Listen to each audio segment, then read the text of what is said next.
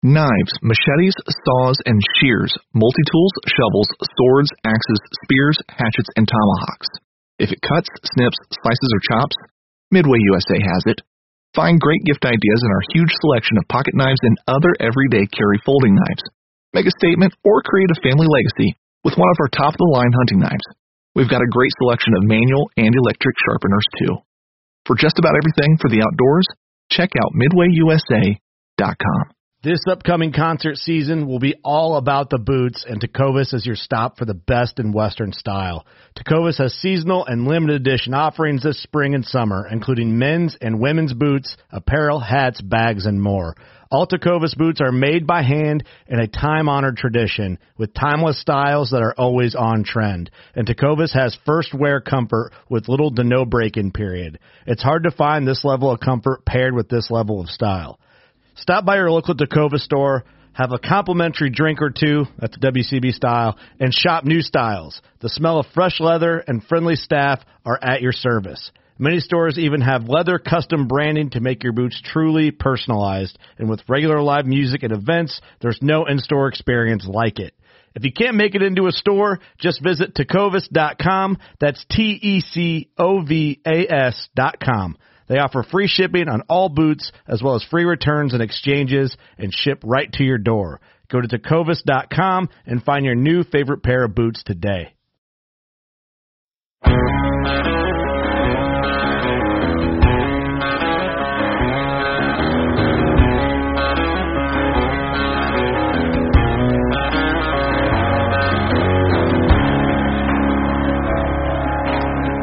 Welcome to the Habitat Podcast, the podcast for wildlife habitat management, hunting strategy, and land stewardship.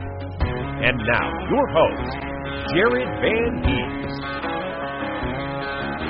Welcome back, everybody, to another episode of the Habitat Podcast. I'm your host, Jared Van Hees, and we are back with a great episode about my Illinois whitetail success. Stay tuned, guys. We have an awesome episode coming up. We're going to dive into the Illinois buck hunt that I went on with my friend Jordan Hanks. He joins us on the podcast here tonight to help walk through the hunt. Even though he wasn't hunting, he was nice enough to invite me down and have us out there and just really have a great time. So we dive into his property, what that habitat looks like, how we attacked the timber and the bedding areas while setting up for gun season, his dad and I. And then we dive into a little bit about the area, how the deer were moving, and how I made a move to become successful on this Illinois giant. I'm looking at him right now, guys, and he is awesome. So thank you so much for tuning in. Really appreciate the listeners for coming back. If you guys are new to the podcast, be sure to check out HabitatPodcast.com. We have all of our Habitat podcast episodes up there. We have our shirts and hats up there. We have all of our partners' information up there and discounts. And then lastly, we have our land plan services up there. We're booking a bunch of these digital and in-person land plans for 2021 already. So if you are interested, be sure to go to habitatpodcast.com/landplans and submit your information, and I'll reach right back out to you. Matter of fact, if you're listening to this episode right now, you can just go to the show notes for this episode, and a link will take you right there. I'd like to thank Killer Food Plots for their partnership in this episode here. Guys, Killer Food Plots is running an awesome discount code for Habitat Podcast listeners. You can get 10% off and free shipping with code HP10%. HP10%. That's at killerfoodplots.com. You want to think of a great gift for your wife to buy you for Christmas? That's where I'd send her, either killerfoodplots.com or any other one of our partners here. When I was hunting in Illinois, when you're going to hear in this podcast episode, I actually set up between two different Killer Food Plots, the Sugar Beets and Brassicas, and then a Clover Chicory blend, and the deer were all over them, guys. So check out killerfoodplots.com. Nick and the team over there are great for helping support the Habitat Podcast. This episode is also brought to you by Morse Nursery. Guys, we had Frank Brock on here a few episodes back. If you want to hear about everything trees, persimmon, apple, chestnut, check out that episode. And then go to morsenursery.com. We have a discount code for you all there, too. If you use code HABITAT10, when you call in. On any order of $100 or more, you get 10% off. And check out their tree survival kits. I know I haven't been using them in the past. I didn't know they were there, and now I know about these tree survival kits that Morris Nursery sells and is put together for every tree you buy. And when you do that, the survival rate jumps when planting these trees. So thanks, Morris Nursery, for supporting the podcast, and we do appreciate it. Guys, check them out at morrisnursery.com. This podcast is also brought to you by Michigan Whitetail Pursuit, HuntWise, The Habitat Hook, Realtree United Country Land Pro, Packer Max Cultipackers, and Sound Barrier Hunting. Guys, please show some love and support this holiday season for our partners as they help support us, and they're just a bunch of great people who deserve it. So thank you so much for tuning in. Let's get right into it with my Illinois hunt. We're doing a little switcheroo today, so we have a different host and a cool episode for you. Thank you for tuning in as we become better habitat managers. You guys might see we're doing a little role reversal here tonight. We've got a game plan coming up from our usual host, and looking forward to getting the story on the Illinois buck that you guys have seen on social media. And so with that, I guess I need to welcome my co-host, Jared Van Hees. What's up, Jared? What's up, man? That was nice. Good job. We'll have some people confused when they push the play button there. Oh no, I appreciate you grabbing the host reins tonight. I'm doing well, man. How are you? Doing good. Doing real good. I've just been grinding and took a little bit of time off when I got back from Kansas. Hadn't had the luck going my way this season, but still got some time left, and hopefully I'll be able to fill a couple tags here. Yeah. I know how you were feeling, or I was in the same boat until I went down to Illinois and visited my friend Jordan. So I wasn't having much luck either, brother. And then saw you doing some fishing too. Looked like might have to get you your own outdoor show there. Yeah, we I had to give the wife a little break from November, so we got down to do a little inshore fishing down in southwest Florida, and was doing pretty well down there on some snook and some redfish. So it's been a good 2.5 weeks. Like I said, leading up to that, it was real slow, and like you said, we have at least another month or so left if you count Ohio. So we have still some time to get some stuff done. Yeah, absolutely. Yeah, we definitely got a special guest here tonight. Jordan, you want to tell everybody, you've been on the podcast a couple of times. What was that, episode 39 and 62, I believe?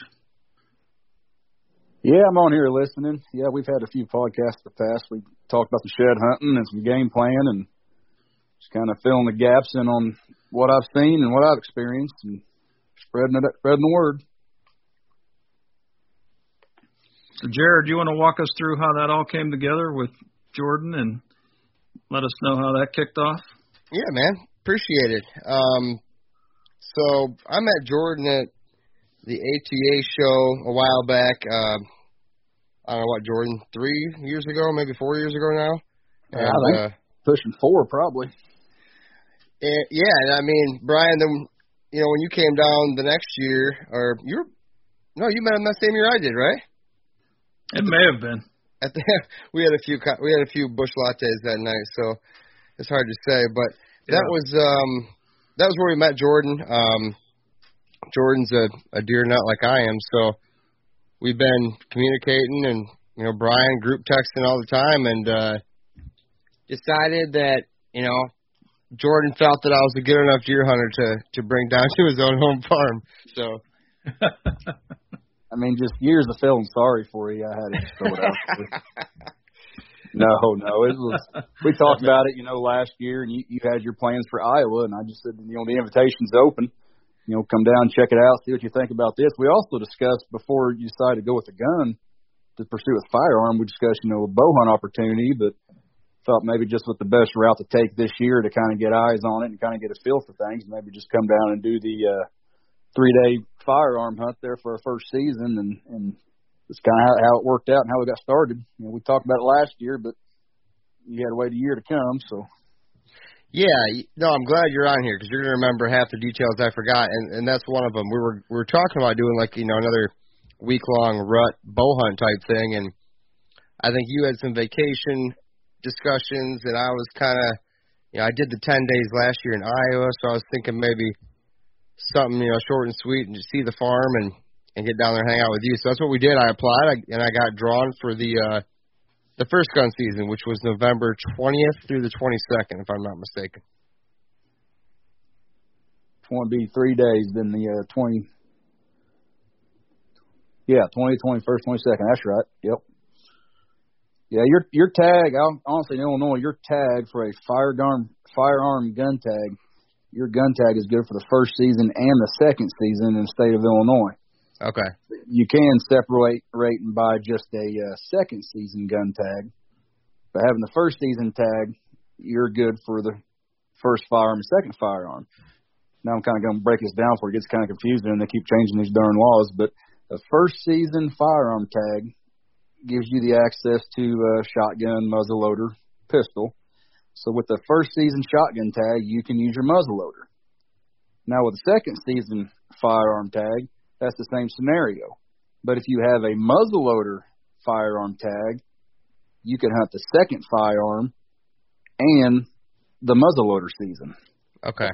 So you got to kind of, I know, like you're a muzzleloader guy, muzzleloader hunter, but, we kind of discussed, I said, look, if you apply for your shotgun firearm tag, you can still use your muzzleloader, but it gets you in the first 3 days of the first season rather than waiting, 2 weeks for the second season. And the time frame worked out, that was the best route to take for both of us.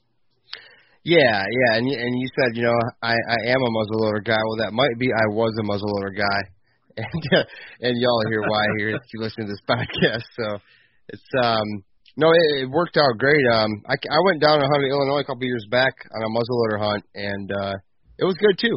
So I was excited to change it up a little bit, get there, maybe catch the tail end of the rut, and he says it worked out good, but it wasn't stacking up good. I mean, you come down here and it was 71 degrees, and it was just not at all what one would hope for hitting a firearm deer season of any sort when it's that warm and nasty precipitation in the days to come. But it was like it was stacked against you every way but sideways, but you pulled it off. Did you guys end up getting a bunch of wind too with that? Yep. When I showed up, I was doing a little glassing on my way down. It was just about dark, and it was just blowing. I mean, 35-ish maybe. And you were in Kansas still, Brian, at that point, or no? Yeah. You got the wind too then. We got the wind, over 30-mile-an-hour winds, and it got to 80 degrees a couple of days, and it was real tough. Yeah, same, except let's see. So the first day ended up being the morning was pretty nice, pretty nice temps down in the, I believe it was low 50s, and the deer were moving. So what was your plan for the hunt? What did you guys come up with? Talk about the property, the habitat, and walk us through what the setup was. Well, the setup this year was just about the same as always. My food plots are established in about the same locations every year.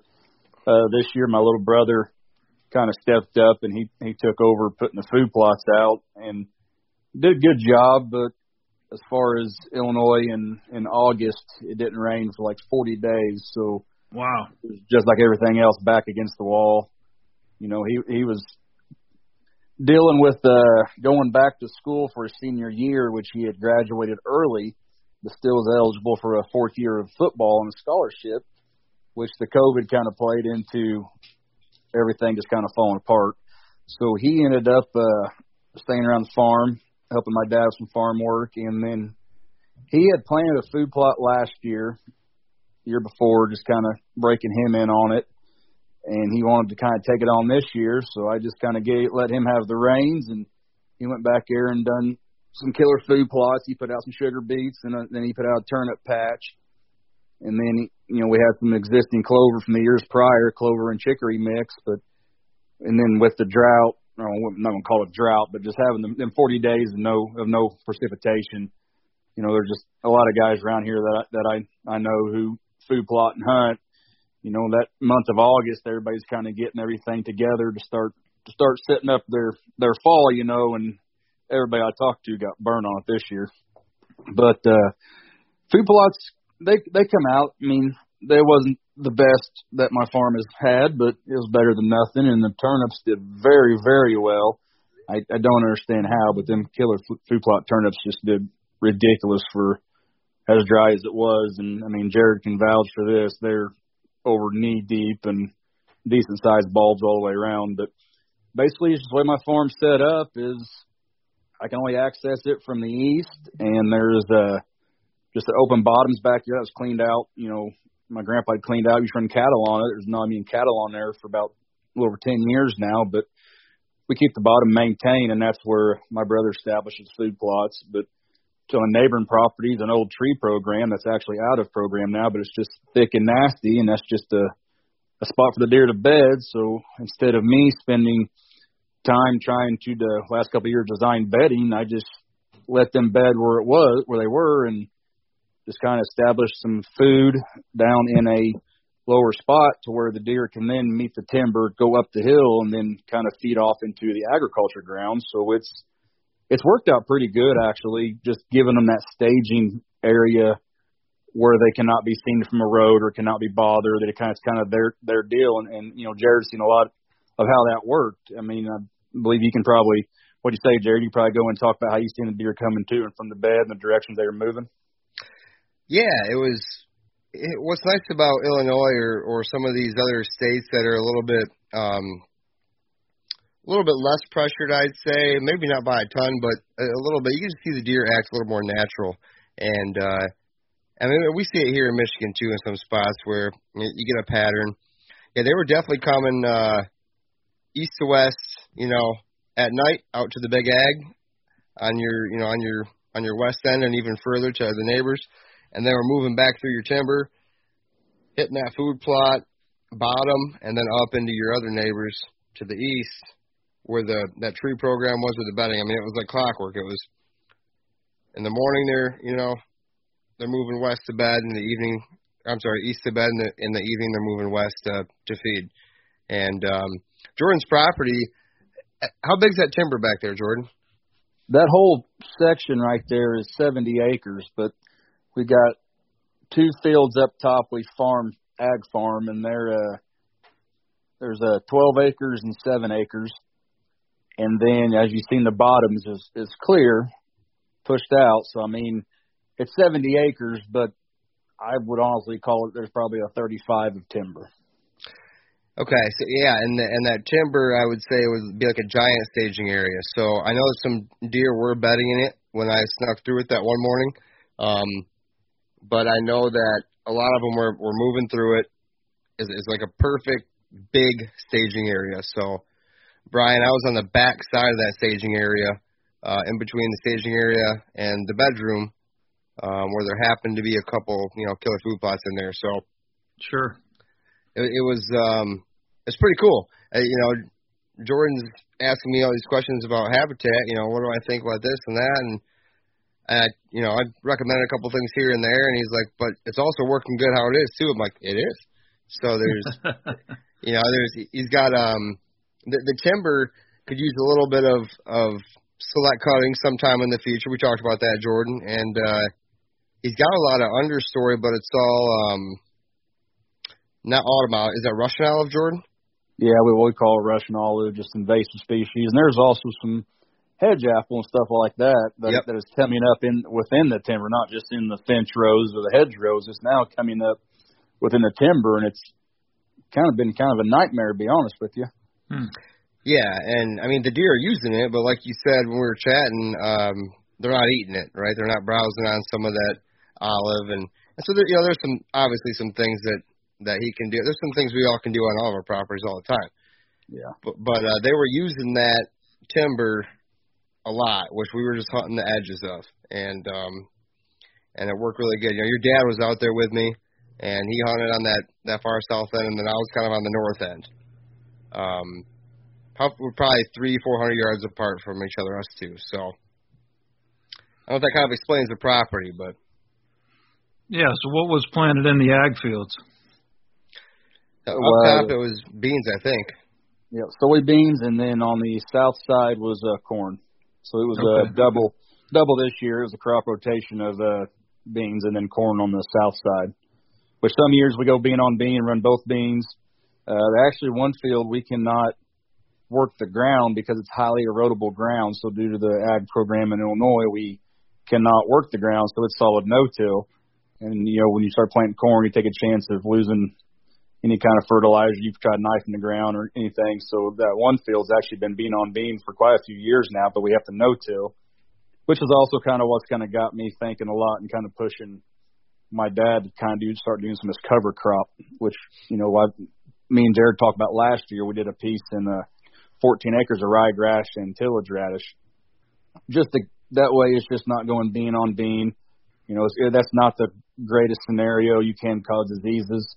And I kind of did a little study, a little researching on some of these cover crops. And there is some ag programs that will reimburse you for seed or time just to kind of push the issue of cover crops. But that's just something else on a whole different conversation that I've been playing with. But this year it was beans and corn, so it had a mix of both back there. Yeah, that's interesting because I know a lot of farmers in Ohio, pretty close to my old property, they would do a lot of that. They would rotate. They might have beans every summer, but they would put in a crop of winter wheat or maybe rye or something else. So it's almost like you are getting the crop rotation, even though it's both in the same year, but you're still getting the benefits of getting that rotation out and not causing any disease or insect problems. Yeah, that's a good thing with the winter wheat is when you harvest your wheat, and you can go right back in and no-till your soybeans in there, and you're double. It's called double crop to your beans. You're basically getting two outputs within the year because you're going to harvest your wheat and you're going to harvest your soybeans. Right.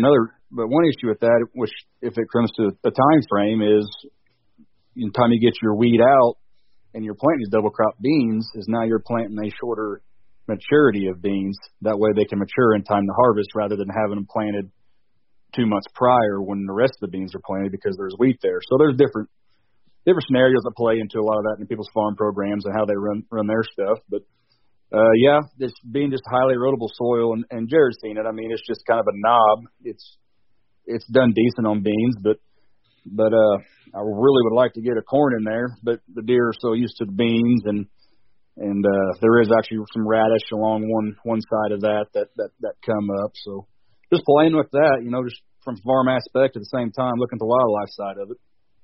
Yeah, and the timber itself that led out to the beans was pretty neat. It wasn't just a flat, open 35-acre square. There were 4 or 5, maybe 6 ridges that ran east to west through there as well. So you start at the top of the bean field, and you work down towards where I was sitting in the back. The ridges, it's kind of like you lay your hand on the table and they go straight, you know, the fingers go straight back, but they weren't real like high like Southern Ohio. They were like, you know, 30, 40 yards up and down, and you know, it's pretty cool because you could see more that way. But we weren't sitting in there.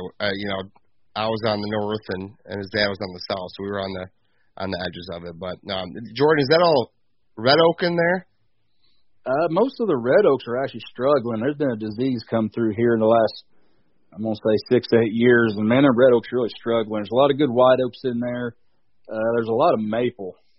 Actually, back when my granddad was a kid, I'm talking in the 30s, that neighboring piece used to be a maple syrup down there, and we talk about the sugar shacks. You still kind of see the falling down shacks around there, but there is a lot of soft maple up through there. There's quite a few hickories, white oaks. As far as the red oaks, they've been really struggling.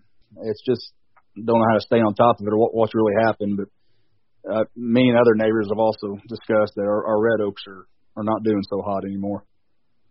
Yeah, I know some guys talk about even getting a timber harvest done before the oak wilt or whatever disease comes in and tears it all up if you got it bad. Yeah, Jared's making my property sound like it's a lot better than how I see it. But I mean, it was the cattle pasture for 60 years. It was logged 40 years ago, so what is there is straight. We do get a lot of trash, but it's something that I never seen as if it was going to be my pick of somewhere to hunt, that wouldn't have been it. But, just the last years, say the last 10 years of actually putting in, the extra work like you guys talk about with just food plotting and just maintaining certain things. It's made it enjoyable anyways to where some, like Jared can go back there and see multiple deer. My dad can see multiple deer. So I remember, years ago when I first started hunting, I hunted a whole entire firearm year of 2 seasons and never seen a deer. Went from Unreal. 1 or 2 of us shooting a deer and, we seen a couple deer and then just finally you just either throw the towel in or start getting serious about things. And I started doing basically what you guys preach on, what you guys are trying to share and talk about and listen and read. And it's really been pretty successful the last couple of years. Jared was asking, me what I've harvested and my dad's harvested, years just in the last 5 years prior to Jared coming down. And it's been pretty amazing actually, because if you look at the 5 years prior to those 5 years, what was taken out of there, versus what we've seen. It really has turned around. And these are even in the years that I'm talking about of being successful was our post EHD kill off of 12. When I started, probably guys our age started kind of getting serious and kind of figuring things out and really looking at the next step, then EHD come in and just absolutely devastated us. But to be able to still see numbers that we weren't seeing pre-EHD, knew something was working right. Even though to me still, if I look at it, and to me it's still not what I would consider a prestige hunting for my area, but it's been good. So what do you think you could do to take it to the next level that you have in your mind? What do you think, a couple things that you might improve on? We've talked, and Jared and I discussed it, maybe doing some select timber harvest off of it. It has gotten thicker since cattle's been off of it. Back in years when we were hunting, there was still cattle in there. But with what is surrounding me, and the neighbor to my south, he has done some select harvest of timber in the last couple of years. To the north of me is the big Maple Oak Ridge that goes down to an old tree program it's out of a program now and really just a woolly mess. But personally, I like to have some thicker spots, maybe a little hinge cutting, or at least I'd like to have some tall grass, some bedding area. But with the access to my property from the east, with what I have to possibly establish a bedding area, I'm going to have to be walking through or by or around this bedding area to where right now they're bedding in an adjacent property but still using my property as their exit. So right. I want to put some walls up. I want to establish some routes for me. But as far as trying to make a large bedding area, I almost want to just leave it as is and let the deer do what they're doing and me just try to catch them in the middle. Now, if it's a large enough property where I could establish a big area and have it all right there together, then yes, I would definitely push towards building a great bedding area. But with the hand I'm dealt with what I'm dealing with right now, I probably won't push that issue as much as just maybe letting her thick up a little bit and maybe get some more of them non-invasive species thriving. Yeah, that's important. You're paying attention to what the deer are doing and how they're using it, even accessing, like you said, from the neighbors and what they're doing on the neighbor's property. That's a huge thing for our listeners out there, especially the new guys. Just don't jump in with both feet and start making changes. You want to kind of get a feel for how the deer are using the property and even how they're using your neighbor's property so that you can use that to your advantage. But I agree with you, Jordan. I mean, it sounds like you're on the right track. The deer that you've harvested in the last few years have really shown the work that you've done there are really paying off now. So just keep at it and looking forward to what you're going to bring in the future for sure.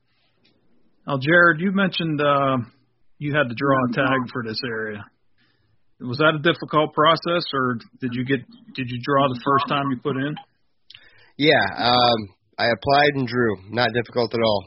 Swiped a credit card or whatever, you paid online and applied. Then you had to wait, I think, a month and a half or 2 months, and I was successful.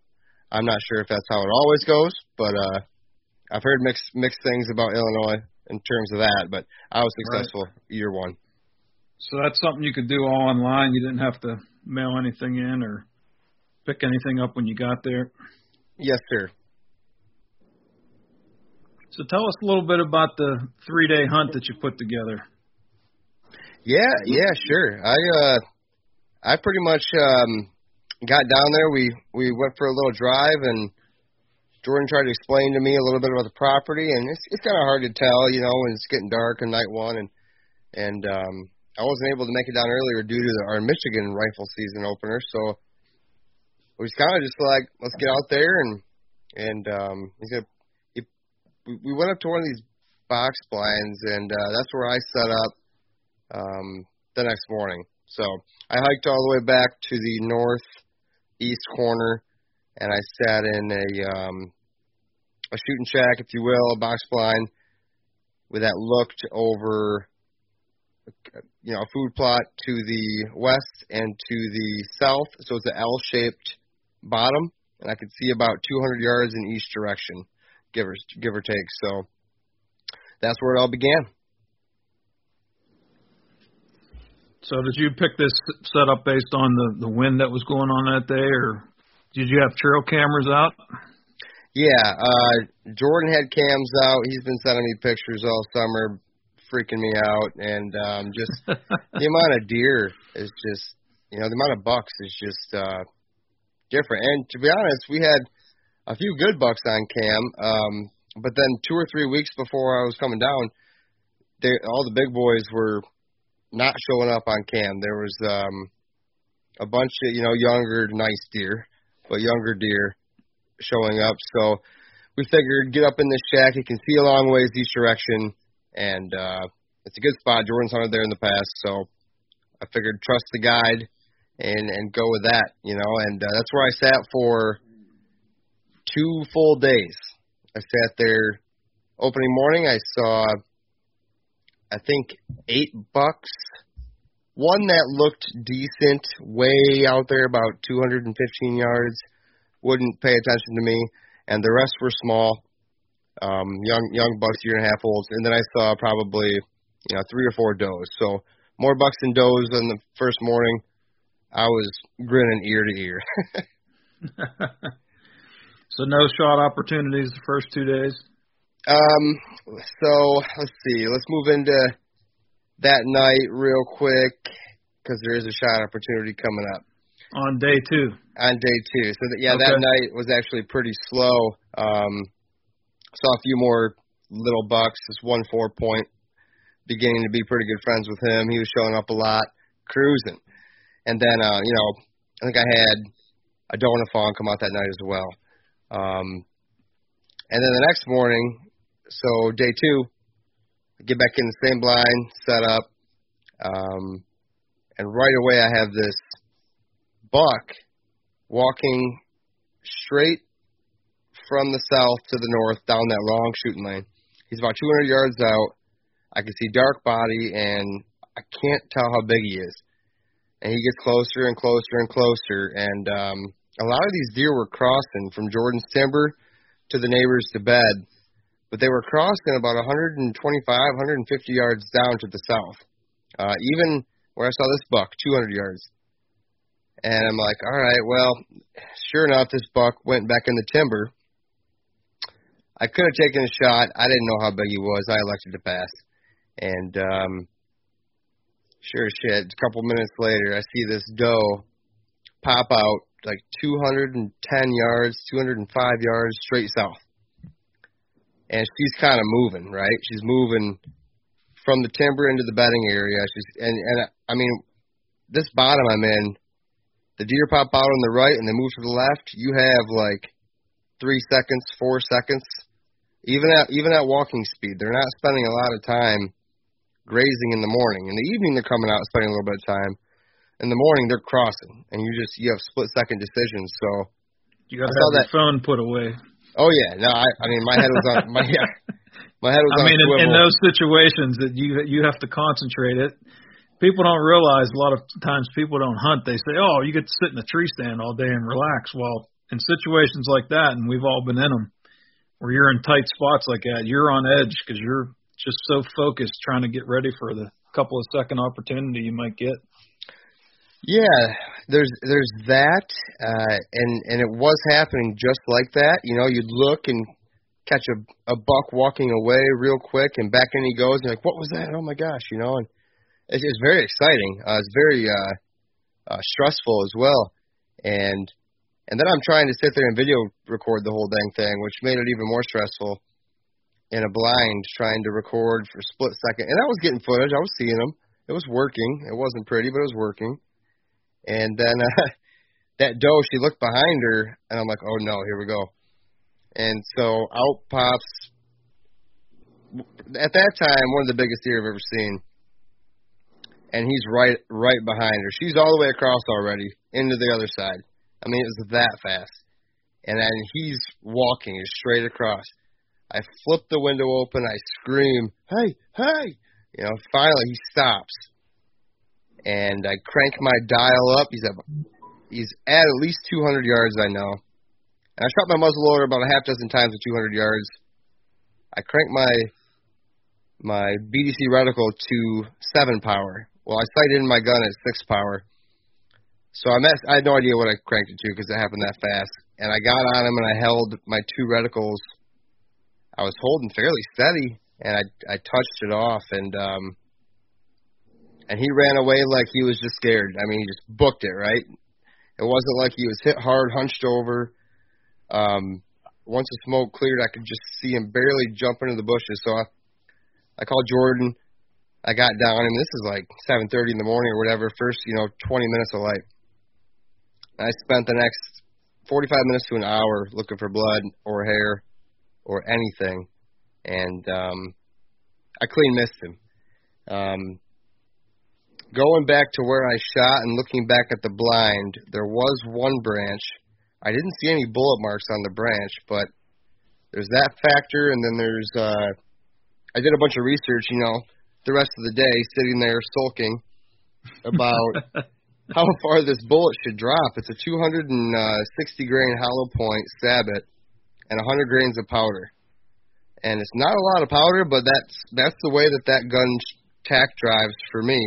Right. 100, 125 yards, I'm really accurate with that gun. But 200 yards on a frickin' giant, I thought I was holding pretty steady, but I think I missed under him after all the research I did. I think I went right under him. Okay. And we discussed before. We thought I went over him, but I don't think I did. We discussed before about how far of a shot he thought he might take, and I said, well, there's spots out here to shoot 200, and I said, you're shooting a muzzleloader. I shot a muzzleloader for years, just for that fact. Up until the last so many years, the deer slugs have gotten a lot better than what we used to have. So, I mean, there are some slugs that are capable at those range, and I've done it with a slug gun also. But I know Jared said a lot of places he hunted. Michigan, you don't have those 200-yard opportunities. So we discussed it, and I know he's practicing at it. And, I've shot 150 grains through muzzleloader, and I've shot 100 grains through muzzleloader. And it's just whatever. I've owned a few of them. It's just whatever that gun likes. And those ranges. I mean, I've harvested multiple deer at 180 and 200 yards. It's very capable. It's just, like I said, the odds are stacked against us in the beginning.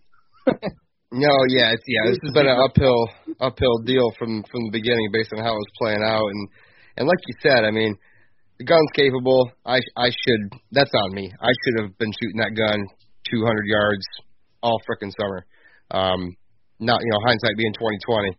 I didn't actually think I'd be sitting on something where I could actually shoot that far, and if I did, I didn't think I would take that shot just because of my confidence level. But I shot it the week before. I was in a 6-inch group at 200 yards. I was like, dang, all right. But I don't think I was high enough, and my reticle was cranked up one too many, which changes your yardage on your BDC lines there. And judging by that, I shot him for like 192. And I know it's not a big difference, but I think those muzzleloaders start to drop a little bit, as well as the shotgun once they get out there a ways. But either way, I should have hit that deer. He was just standing there, and I had the shot. So I wasn't too bummed about it because as a far shot, I've never shot a deer that far. But at the same time, I should have made that shot, and it was a rough maybe 30, 40 minutes after that. So. The way Jared described that deer also, it sounded like it wasn't a deer that was familiar on camera, one that, anybody knew was back there. So it just goes to throw, we discussed before what we were looking at, and I said, man, it's the rut. You think the tail end of the rut, but as Jared tells the story, he got into some pretty good action. But at the same time, you also got that pressure of firearm season, and it just it don't matter. Not saying Illinois, anywhere you're at, you don't know what's going to show up. You honestly don't, especially when you're getting into that later season. I mean, earlier bow season, a guy can pattern and he can get on them feeding patterns, and you start getting into them into November. What I see anyway, you hear guys talk about bonus bucks. Sometimes you just don't know what's going to come out of the woodworks, and he got a good taste of that. Yeah, especially towards the end of November when they're sort of branching out from their core areas. Maybe they already bred all the does or tried to breed all the does in their area, so they start branching out and, like you said, end up other places that normally they're not at. Yeah, so he called me and woke me up, guy trying to sleep, and you got to listen to Jared. Big one. That's about all I heard, and then he kind of got through it and told me what he was dealing with. And tell you what, it went from being text messages to phone calls, and I was just kind of waiting for the right phone call, and we'll get to that in a little bit. Yeah. So after doing the due diligence and making sure I didn't hit that deer, I peeked up over the ridge onto the neighbors, glassed all that for a while. There was no deer there. No blood. I walked it back and forth way too many times. Decided to get back in the blind. Sat till about lunchtime, and I just, it's like, then you start playing these head games, right? Is my gun on? Am I on? My powder? Is this the right bullet? Like, who the heck knows what I was thinking? So I get out of there, go back and make lunch. Jordan and his brother and I were over at his place, and I shot my gun at 75 yards, and I hit the bullseye, shooting from my knee against a tree. So I'm like, all right, well, it's not the gun. I just think I aimed a little too low on the deer. I should have put it right at the top of his back, maybe a couple inches higher, and let it just sink in there. Like I said, hindsight's 20/20. So the rest of that day it was pouring a lot of the day, and then get out, get some lunch, got right back in the blind every day. Sat long afternoon sits. That day I actually brought my laptop out there, caught up on a few emails. So it was had a during lunchtime, that noon to 1 or whatever, wasn't seeing anything but that 4-point. My buddy who kept showing up, and then got back into business for the evening there, and it just kept raining and raining and raining. I think I saw a doe and a fawn, and that was it for day 2. Well, a lot of good action. Exactly why you went to Illinois and had a good opportunity, and it sucks that you missed them, but at least the clean miss doesn't weigh on your mind. You don't have to get on there and think there's a couple specks of blood and hope I didn't injure them. So that's the silver lining on that. Nice clean miss anyway. Yeah. Brian, you thought somebody took his puppy, and he come over to the shop and wanted to shoot again. And he was down. I said, get back out there. I mean, I'm telling you, another one of the same one come right back. And then when he come in that evening after sitting in the rain and said he seen a doe and a fawn, my brother was on a different piece of property. He come in, what did he say, Jay? He seen $5 and 5 does that evening? Yep. To kind of rub it in Jared's face a little more. And I'm thinking, my gosh, he just can't catch a break here. Like I said, just with everything, this whole year for everybody's just been kind of upside down backwards anyways. And oh yeah. They try to squeeze a 3-day hunt out for him, and with everything going on and the weather being warm and rainy, and food plots weren't there, and just not having the normal intel of what's going on, it was all stacking against him. I was trying to keep him positive, but in the back of my mind, I wasn't real positive either. No, I know you were. You told me that the next day, and to add a little more salt to the injury, I had shot at a doe in northern Michigan like 2 days before that, a real quick opportunity again. Maybe I'm too impatient. I'm starting to learn. And I grazed her. I had hair and no blood, and I didn't know if I hit her up north. Well, she came back in with her fawn 5 minutes later because her fawn didn't know what to do, and I elected to pass because I thought I didn't know if I hit the first one. So I ended up letting that deer get away. So this is like missed one up North Michigan, missed two on this big boy, and then it's coming down to the last morning, and I'll keep rolling into it. It's day 3. It got a big front moving in now. It's gonna be like, I think it was 30s Sunday morning, and it was pouring, and it was gonna pour, and it poured all night from when I got out of the blind, and got back to Jordan's. You know, it poured all night long. I was walking in the next morning in the rain. That night. How many? 3.5 inches of rain that night. Yeah, it's freaking poured.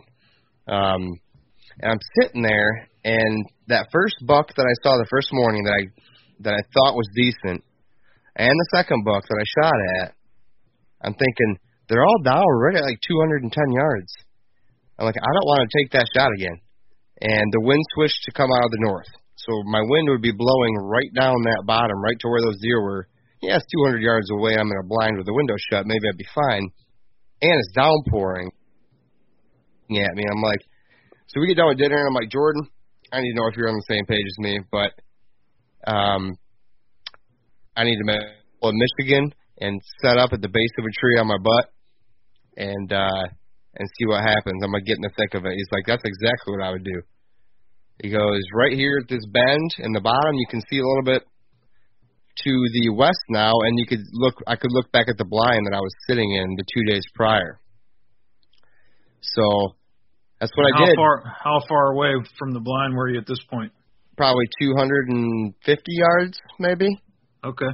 Probably about 50 yards from where I saw that big boy the morning before that I missed.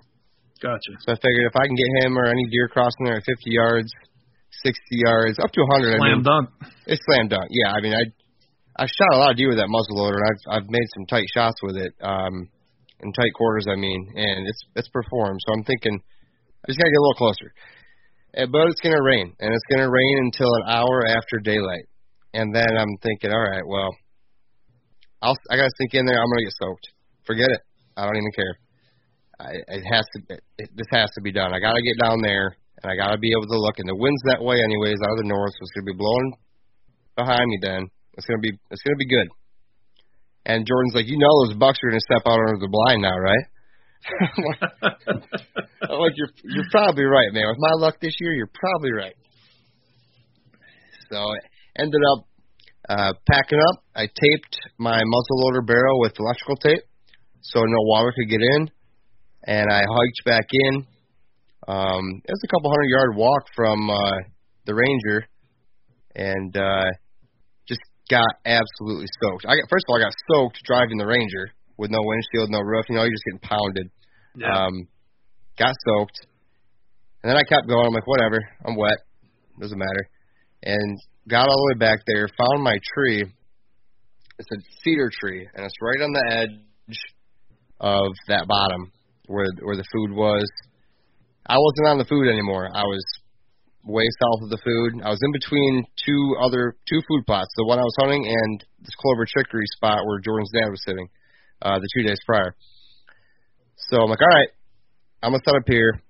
I trimmed some branches out of the way so I could get back against this tree and put up my tree stand umbrella, which I need to buy stock in that company. And, you just got soaked, but ended up being all right. And I just sitting there, and daylight's getting here. Nothing's moving. It's pouring. Well, then the rain starts to stop, and I'm like, all right, here we go. I get the gun ready, spin on my lap, make sure I can see through the scope. It was a little fogged up, but it wasn't bad. And it was getting better as the rain stopped. I probably sat there for about a half hour, and I had 4 does come from the bedding area back towards Jordan's timber, which was the opposite of what they've been doing this entire trip in the morning. And there were 2 does that were real nice, 1 fawn or yearling and 1 doe that was kind of medium sized. Well, that medium one was too inquisitive, and I was too out in the open. They walked 20 yards in front of me, just like I'd hoped they would. And the one kept looking at me and looking at me. Well, she got right up in my business, and then she kind of freaked out, and they all kind of scattered. None of them blew. And I don't know if it was, it was a really big one that just stopped right out in front of me at like 20 yards. And I'm like, you know what? This is an opportunity right here. I have an either sex tag. I'm just going to, I got 1 little doe in the freezer back home. I'm just going to smoke this doe and just, take what I can get on the last day and be a happy guy and help Jordan out a little bit with the does. And I line up on her, like I said, 20 yards, slam dunk, right? Pull the trigger. My primer fires, and literally a smoky fireworks show comes out of my barrel, like a Roman candle. Yeah. And the bullet or sabot just tanks into the ground like 15 yards. I've had that happen. Just like the most depressing thing you've ever seen in your life. And all 4 does scatter, and they go right up the hill in front of me into Jordan's timber. They stop and look back. I'm just like, I can't reload in time. And I start reloading. They, blow out of there, and they're gone. And I'm sitting there soaked. And I had a couple misses this year already. That muzzleloader almost went for a ride. I'm a pretty laid back guy, but I put a lot into this deer hunting stuff, at least mentally. And that thing almost went for a ride, but it's a really nice gun, and it's been good to me in the past. So if you would have connected, you'd have been done.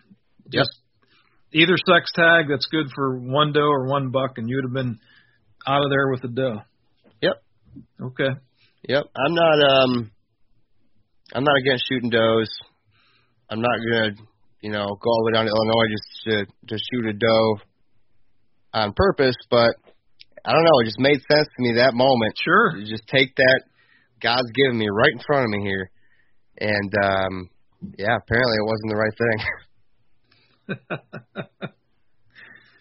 So you get reloaded, and the does scatter. Get reloaded. I grabbed my breakfast sandwich that Jordan's mom made that morning. God bless her. And I started eating that because I'm like, well, this hunt's done now. I just blew everything out of here. And sure enough, a button buck comes right down from where those deer ran. After I figured it all out, walks right up to me, sees me, and kind of jets out of there as well. And I'm like, all right, well, I'm in the spot. I'm like, all right, well, we're not done yet. And sure enough, I'm sitting there about 30 minutes after I shot that doe, and I'm ready. And the rain stopped, and I catch this movement out of the corner of my eye. Because I'm facing the blind, which is straight to the north, and I keep looking to my left down the other lane.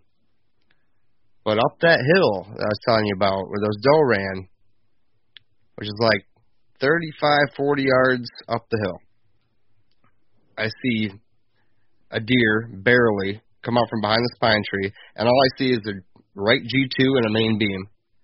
And I go, okay, he'll do. And as soon as I could get my gun up, literally like split second, I get my gun up, he looks right at me. Down the hill, through that pine tree, he's kind of looking through this pine tree and sees me at the bottom of this cedar. He looks to his right, and he looks right back at me again. I'm like, this is it. This is my chance. And I pulled the trigger, and I heard the actual kaboom, and the smoke cleared, and I just saw a rack and body run sideways across that hill, hit hard, like hit good. You guys don't know what that looks like. Man, yeah. And he goes up over the hill, and it's dead quiet, and I just hear nothing. And I mean, 0. And the ground's wet, but the longer I sat there, the more worried I started getting. I called Jordan as soon as I shot him. And Jordan, I don't know how that phone call went, but I'm sure it was a little frantic. Well, you woke me up, and you were. It was the call I was waiting for. You're definitely more sure of yourself than the first phone call of the previous day, but I can tell you were questioning it. By what you told me, I'm thinking, okay, he's off that hill. I know exactly where he's at. I know exactly what he's talking. Muzzleloader, 40 yards. He took off like he took the bullet. That I'm already knowing that this deer's done. He smoked him. And I actually, when I got in my truck, I turned my phone on. I filmed a little video of me driving, explaining that up. He just shot one. I had it in my mind that this was a dead deer. Because, I mean, you can only have so much bad luck. But what happened after you sit and waited? Well, so, I sounded confident on the phone because that's what I felt, and that's what had happened, as y'all know. And then we sat there. Jordan showed up about 30 minutes later. I was sitting there, a cup of coffee, and we sat there and BS for a while. And he's like, all right, let's go look for that deer. It's been an hour. I'm like, nah, I'm good. Let's just give it another hour, He's like, no. He's like, no, let's go look. I'm like, no, man. No, I didn't hear him crash. He's like, you sound confident on the phone. I'm like, I'm confident, kind of. I just, now I'm starting to play everything in my head and wonder, you know how it goes. It's that. Oh, yeah. It's the trick of your mind. You just worry about everything that could have happened. And finally, he's like, I'm going to look for blood. You can sit here. I'm like, all right, go look for blood. And I literally sat there. He hiked up the hill, and he's looking around. I'm kind of pointing left and right, trying to get him to look in the right spot. And he was there, and he wasn't seeing anything. And then I just couldn't stand it. So I got up and walked over there, and he flipped on his video camera. And right when he flipped it on, we looked down, and right between us was this pile of blood, right where I shot him. And we'll get that video up online, guys. If anybody's not following us on Instagram and Facebook, be sure to check out a Habitat Podcast. We're going to get all these videos up. The one of Jordan in the car talking about the phone. We're going to get all this up. And so we got like a full 9-minute video of the blood trailing. And we were on good blood the entire time. The stuff you like to see, thank God. And it petered out for just a minute, probably 10 seconds. Felt like 10 hours. Yeah. And then we found it again. And Jordan actually saw him first. He couldn't stand it anymore. I couldn't see him. I was looking to the left. And he's like, dude, is that him right there? And, the rest is history. We hopped over the log he was laying behind, and I didn't realize what I'd done. He's a lot bigger than what I expected and what I thought, what I would have been happy with. And Jordan's like, that's a big 8. That's what I wanted you to shoot. That's the biggest one here right now. I'm like, oh, my gosh. Crazy. So, Jordan, you had some history with this buck then, if you recognized him, I take it. Oh, yeah. He'd been, this year alone, he was, of that age group, the most consistent on camera. I'm not saying consistent like every night right here in front of this cell cam, but the one that was being photographed the most and, throughout the property. But actually, Jared drove down here on Thursday. Wednesday night, that deer, I got a trail cam picture of him off cell cam in a fence row. And I text Jared a picture of that deer on Wednesday evening, knowing that he's coming down Thursday to, this is a deer that of the age group, this is the one I'd want him to get after. This can get a good chance of seeing this one, maybe, Wow. Yeah. But that was a mile away, right? That picture was a mile away from where we were hunting. But last year, I was bow hunting in that box blind on the food plots, and he had come off of the hill under the cedar tree that Jared was sitting under, chasing 2 does. And he went up the same path that Jared actually shot this deer on. And when he come back down by my blind, he was wide enough and tall enough and looked really good at 200 yards coming chasing does. When he got up there, he was thin. He had the frame, but he was thin, and I knew then that deer's no older than 3 years old. Great frame. Last year, he was a 7-point. And I ended up actually finding his shed about 400 yards south of where Jared harvested this deer on the neighbor's property. I got permission on an 80 acres south of me. A neighbor lets me shed hunt on him, and I was able to go in there and find his shed. And I'm like, well, good, he made it because he had the frame. To me, he needed that one more year. And Velvet, he showed up, and he was kind of changed a little bit from last year in one of his antlers. I don't know what if he had some damage or what had made him do what he done. But just that frame, I knew it was the same deer.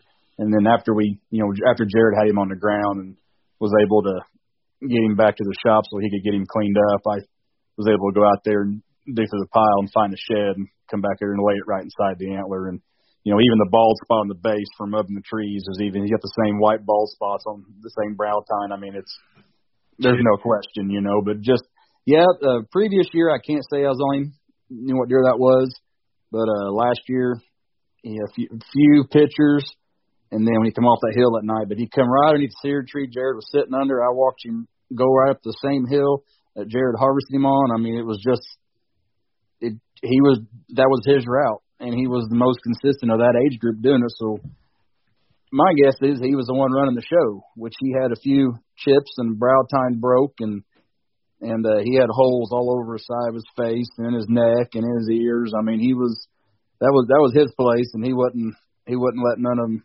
tangle with him, looked like. Wow. Well, that's a great pass, and Jared, congrats on hanging in there, man, and what a beautiful buck. I'm sure everybody that listens has probably already seen the picture of it. If you haven't, go on our Facebook or Instagram and get a look at this buck, and it's just beautiful Illinois buck, and congratulations again, brother. Oh, thank you so much, man. I truly appreciate it, and obviously very much appreciate Jordan and Jordan's hospitality and just being a great friend over the last couple of years. And, you never had to invite me down there. I was still going to be your buddy forever, but now it's locked in. Well, in hindsight. Right. Now it's your problem. Now it's pretty amazing. This deer, I'm sitting right next to him right now. I got the rack still. I haven't been up to see my taxidermist star yet. I mean, he's really big, and he's got mass on every time.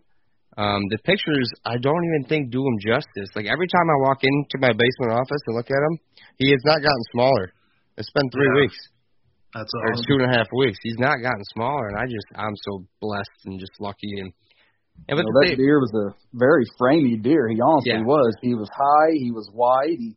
He had it all. He had a little trash to him, and he was of the age structure that you want. I mean, that was the one, back in my mind. I'm hoping this one is the one you get a chance at, because, like you said, the one you may have missed might have been bigger, might not have been, but it took you 3 days to see that one, and I was just thinking, he was on camera right here. I know that deer. I got cell cameras, and I'm not going to throw any name drops out there, Spy Point, but they've been great, and I've got them on the property, and this is my first year running cell cameras, and it's honestly been a game changer. It really is.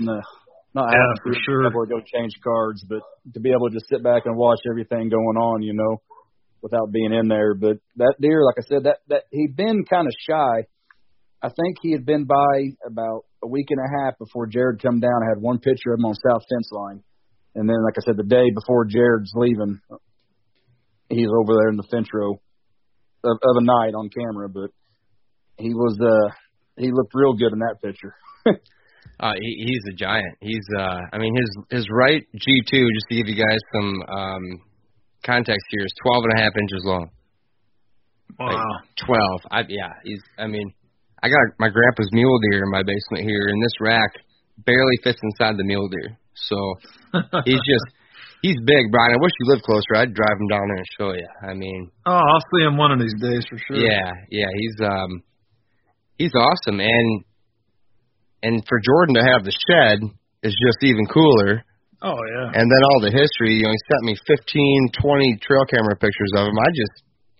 I'm just blessed, guys. But at the same time, a couple things you could probably learn from that I'm looking back, hindsight being 2020 here. Shoot your gun a lot. If you see where the deer are moving, if I would have made that move, I would have been slinging lead again at 215 yards, Jordan, whatever that was, and it would have been the same damn story.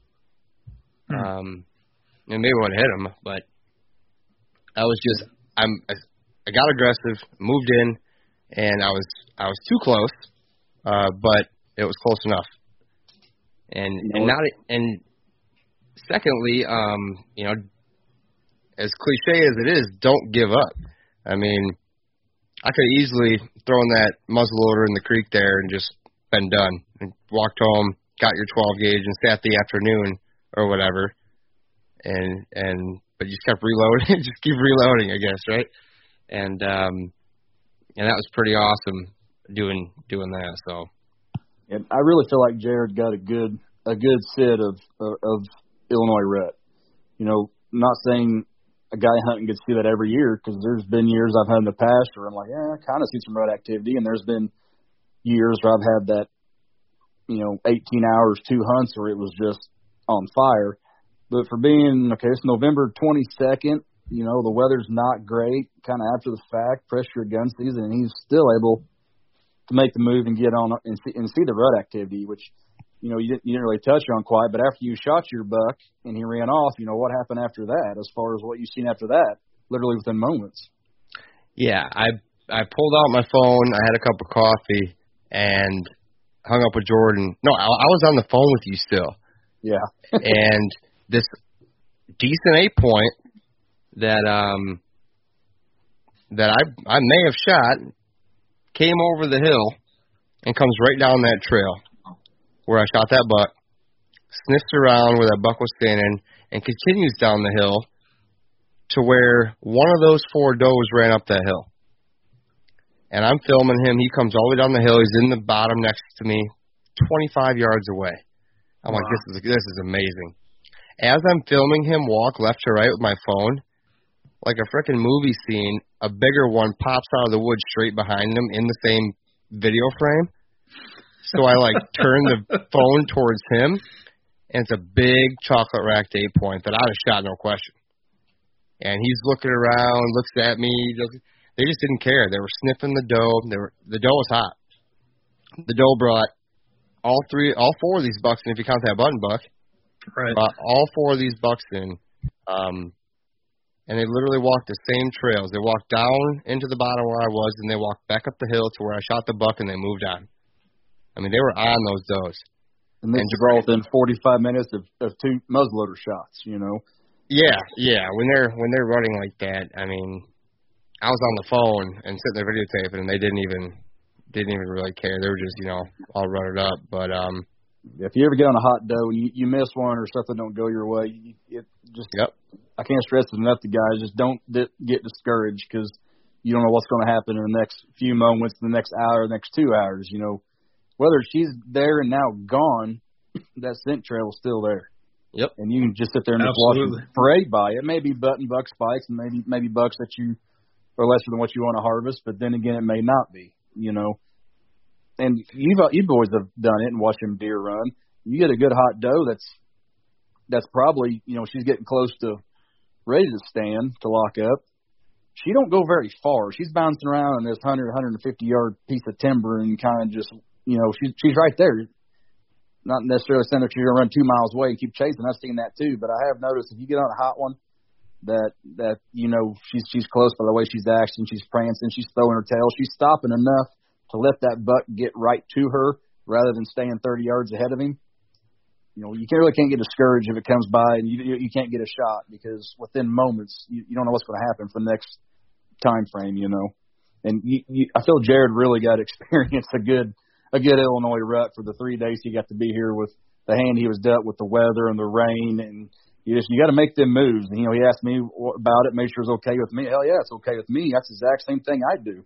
If they're not going to you, get to them. You've got a muzzleloader, And I've done that with a bow and went over and sat on the ground and got Right. on top of them before in years past. I mean, which, we've talked before in some of the past podcasts we talked about. I'm a pretty aggressive during the rut. I'm aggressive with rattle and calling. I'm aggressive with, if I need to get down and move, I'm going to get down and move. It's just, you got a certain amount of time when that window hits. Sometimes it seems like hours. And I feel like he did everything that I would have done, and, of course, capitalized when it needed to happen, make it count. It sure as heck worked out the way I wanted it to. That's for sure. I mean, making that move is the best thing I did. And missing that doe, best thing I did. Absolutely. Is unbelievable. We'll tell you one thing, Brian. It was something different for me, which my brother and my dad, I've been with them. They've harvested deer. I've been with my dad when he's harvested a good buck. But being a deer with history and having, my little brother put in the work on the farm and being able to have Jared come down and still be able to slide in there, like he done, and be able to get in there and kill the deer that in the back of my mind I wanted him to pursue, and be able to see him just, excited. And, first he wasn't too excited. He was more nervous, and he got excited. But one of my favorite things was he got down, and the first thing he done was call his dad and get on FaceTime with his dad. And I stood behind him, and I just kind of filmed some of that, and I took some pictures of him not even knowing I was doing it, just because it's those moments right there. It's kind of, that's why I do it anymore. I mean, I've been lucky. I've harvested some nice deer, and I've harvested, quite a few of them, and had a pretty good, not really career, but pretty good time doing it the last 20 years. But be able to be right there with him and his moment, one of his best deer, and first thing, called his dad. It's the same thing I always done. Everything I ever harvested, the first persons I called dad, and it was really awesome being able to see that from a different point of view. Instead of me always being me calling my dad, I got to see somebody else do that, on my farm. So that's special. That kind of made it for me. For sure. That's awesome. I'm looking forward to checking out the footage and getting the rest of the story from actually watching it.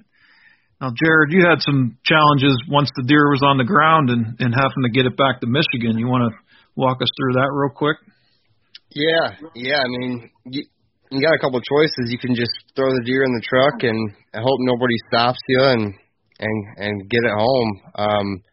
But the right thing to do is to follow the CWD laws, and I don't think you can even leave Illinois with the deer, let alone bring it into Michigan. I know you cannot bring it into Michigan with any brain matter or bone matter left on that deer. So what we had to do is we had to debone that entire buck that day. We had to obviously skin it first, and then get it down to the neck or the head, and then we brought it to a taxidermist down the road. There's Nathan down there, and he caped it off the face for me in about 20 minutes, like a professional. And so then you have the rack, which is kind of unique. I have the rack on my desk right here with just a skull cap. It's been borax cleaned and all that good stuff. Normally in Michigan, you kill a deer, you skin it, you cut the head off, and you freeze the whole thing and bring it to the taxidermist if it'll fit in your freezer. Right. So now I got the cape all caped out, ready to go, and all the meat was deboned, and I probably screwed that up a little bit due to some of the lattes we were celebrating with that day. That's all going to probably go into some good burger and some back straps, and then obviously get this guy to the taxidermist and go from there. But if any of you guys hunt out west or anything, this has been a requirement for a couple of years now, and even longer if you're going to like Wyoming or Wisconsin or Illinois. So it wasn't very simple. It took a lot of time and a lot of extra work, but it's important to be legal. And it's the right thing to do. It's just the right thing to do. You don't want to be spreading disease anywhere anyways. So yeah, even if you're on the fence about it and you sort of don't have the information and you might think that it's not real and maybe you just don't have the information on it, but just do what the experts are telling you. Follow the law, keep yourself legal, and it's just the right thing to do, and try to follow that the best you can. Yep. Great advice. I know. Cannot wait to see what kind of mount this turns into. I don't know what kind of form or anything yet. I'm just still on cloud 9 down here in my freezing cold basement looking at this rack. I mean, my wife's getting kind of annoyed because every time she rolls over, it just jabs her, you know. She gets getting pretty sad after I keep sleeping with it, you know. Well, is there anything else you wanted to cover that we might have missed before we wrap it up here? No, I don't think so. I just wanted to thank you, Brian, for switching roles tonight and taking over and, you know, just hang in there the rest of the year. It ain't over till it's over, buddy. And we're going to keep telling you that after. from experience. And Absolutely. Jordan, thank you, brother. I love you. I appreciate it. And, you know, hope to come down there again. If you ever want to come to Michigan, you feel free, buddy. I got a spot for you. I appreciate that. You're coming back. You just decide if you want to try it with a bow or a gun. Yeah, well, I hear you. I'm jacked. It was awesome. And yeah, it really turned out better than what I ever could have hoped for you with the amount of deer you was able to see, the opportunities you had. I mean, in hindsight, it's a lot better than I ever could have hoped for you because it wasn't stacking up good. It really wasn't. No, but, it turned out great. Was spent and your money was spent and you were coming, you know. Yep. And to all the listeners, it's not over till it's over. Don't give up till the bitter end, guys and gals. Don't give up. So. Amen. That's all I got, boys. I appreciate it. Well, thanks for coming on, Jordan. We appreciate your time. Thanks for having this knucklehead down there and getting him on a huge buck. I'm just so happy for both of you. I wish I could have been there to see it, and I'm looking forward to catching up on the video and catching up with you guys in person someday if we can ever get back to normal here. So yeah, I'll tell you what, it's been great meeting you guys and the things we've been able to meet up in years, you know, and still meet at the shows and do things, just keep in touch. And with the thing you guys do with this podcast and just taking the everyday guy like me and some of your other guests and just kind of seeing what everybody else is doing and things we're learning. And, you know, these are not necessarily your guys that are just getting into your weekend warriors. These are guys that are passionate about it and not just the harvesting part. You know, I like the things you guys cover, and I like how you guys approach everything. So it's been fun for me just being on the backside, kind of listening and being a part of it. And I appreciate it too, guys. Thank you very much. Appreciate that. Thank you so much, listeners, for coming and listening once again to the Habitat Podcast. We really appreciate it. If you could, please do us a favor, leave us a 5-star review on iTunes or wherever you listen to this podcast. If you type out something nice, I will send you a free Habitat Podcast decal. If you haven't been to our website, habitatpodcast.com, we have our Habitat Property Consultation Services on there under the Land Plan tab. Check out our HP Land Plans there. We also have hats, T-shirts, and decals up at habitatpodcast.com. Of course, all of our podcast episodes. And then we have a new Habitat Podcast journal where you can learn about deer anatomy and some cool thoughts, more of a blog post from us every now and then. We'd really love it if you went over to our Instagram, Facebook, and YouTube, found the Habitat Podcast, and please subscribe. That really helps us. And thank you very much to our sponsors. We have Michigan Whitetail Pursuit, Packer Max Cultipackers, Huntwise, Killer Food Plots, the Habitat Hook, Realtree United Country Land Pro, Lake States Realty and Auction, Sound Barrier Hunting, and Morse Nursery. Thank you so much, guys, for tuning in once again. Get back with us soon. We're going to have another great episode for you as we become better habitat managers.